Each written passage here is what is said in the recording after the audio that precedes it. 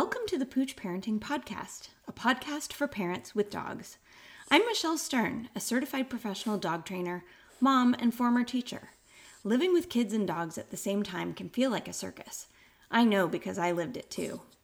Join us as we interview a variety of experts and parents to discuss topics that will make parenting with dogs easier, safer, and less chaotic.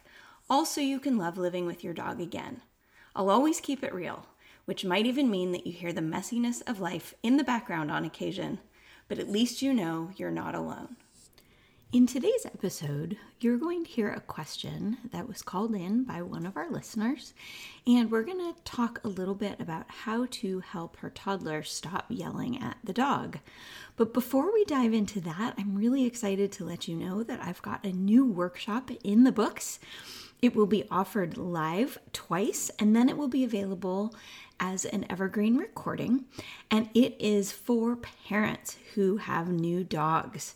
The goal of the workshop is to help you build safe and positive relationships between your kids and your new family dog. You can get details about this workshop on the poochparenting.net website under the Services tab, and if you happen to be an Instagram person, you can check the links in my bio, and you will get a link directly to purchasing that new workshop called Your New Family Dog. And now we're going to dive in, and I will play Jessica's question and then respond. Hi, Michelle. I have a 2.5-year-old son who has recently started to yell at my dog and cat. And my husband and I try not to yell at the animals, but we're human beings, and sometimes we yell. And obviously my 2-year-old has picked up on that. And so the kinds of things that he will say is like, if my dog is sitting next to me on the couch, he'll say, "No, Cody, my spot." And he yells it pretty loud.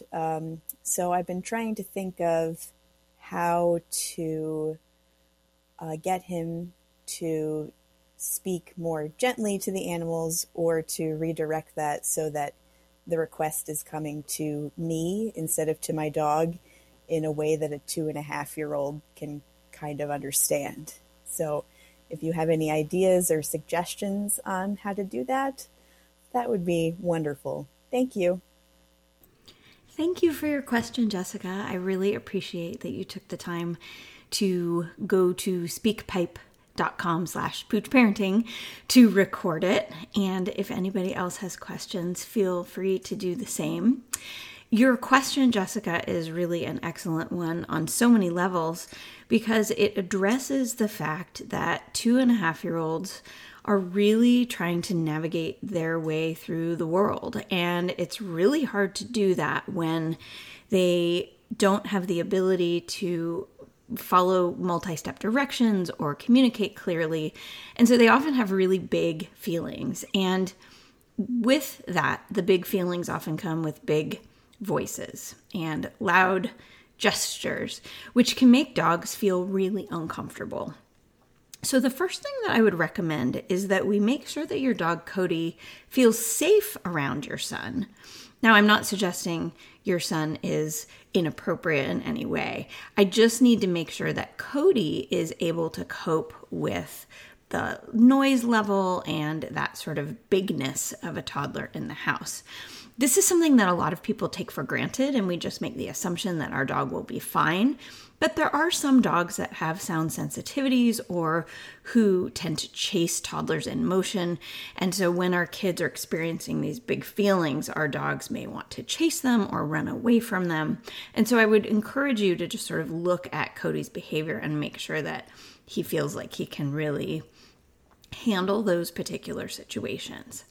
Now, the other thing that I would really recommend is that you take this opportunity to start modeling for your son some appropriate reactions or redirections for certain kinds of behavior. So, for example, you mentioned that Cody likes to sit next to you on the couch, and your son sometimes feels frustrated that he can't climb up and sit in that same spot. So what you might want to do in a case like this is you might want to give your son a really special place to sit, like his own special comfy soft chair or a beanbag. Or alternatively, we can give Cody a brand new special bed that only Cody gets to use and your son has to sort of steer clear of. And that way we could avoid certain situations by giving your dog or your toddler somewhere else that they would rather be. Now, one other example in this sofa situation, and this is a little bit unconventional, but for some families this works, is that we snuggle with our dogs on the sofa during times when our toddler is not around. So for example, if your son is taking a nap, that's a great time to have snuggle time on the couch with your dog. But when your toddler is up and moving around, or maybe in a time of day when his feelings are bigger than normal, then maybe what we do is we ask Cody not to be on the couch near us so that we can prevent those sort of points of conflict. Now, in terms of toddlerhood, again, our kids at this age can have a really hard time because they don't really get to control very many aspects of their lives. They don't get to choose what to eat, when to go to bed, how to get dressed, what to wear, and all of those kinds of things. So we're busy making all of those decisions for our kids all the time. And so if you can give your son a few opportunities to make some choices on his own, that would be really great.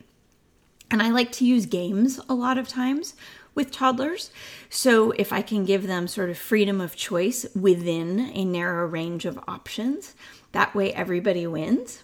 All of the options are okay for you, and he gets to pick one which gives him a little bit of sense of control. Now, depending on your toddler's maturity level and ability to follow directions, there are simple games that you can play together, like red light, green light, or freeze tag, freeze dance, I guess, would be more appropriate. Some kids can understand the concept of Simon Says, although a 2.5-year-old won't be ready for the subtleties of the actual Simon Says part of that game. But regardless, your son, and playing games like that can be really great. So if you notice that he starts to approach your dog quickly, then you could say red light, and then he can freeze, and then you can reward him with praise and wow, so clever, great job stopping when I said red light. Let's go over here and do this other thing instead. So toddlers, fortunately, are able to be redirected quite often, and that's also a strategy that I use with dogs as well. My goal as a parenting coach and as a mom myself is to try to say yes more than I say no. And so for me, that's a nice litmus test and like a measuring stick that I can use to see how I'm feeling in my own self about parenting. Wow, I've been saying no a lot lately. Yikes, I should really try to say yes more. And then we can come up with some strategies to do that. That's why playing games and offering acceptable choices to your kid can help you with saying yes more often. Finally, I would just like to say that, again, modeling appropriate behavior is the ideal so that we can teach our kids through example. And if we have an incident where we're frustrated and we lose our temper and we yell, that's totally fine and it's absolutely normal. But what we could do is we can notice that we have done that and we can say, oh my gosh, I'm so sorry I used such a big voice. And then you can change your strategy and ask in a different way. And that way you're naming what's happening and you're using language that your child is going to start recognizing so that you can help him to understand if he's using a big voice and maybe he could use a quieter voice instead. I hope you found this helpful, Jessica. And for anyone else who has a simple question that you'd love me to answer on a future podcast episode, please go to speakpipe.com/poochparenting, and I would be happy to answer that for you. Take care, everybody. Thank you. Bye.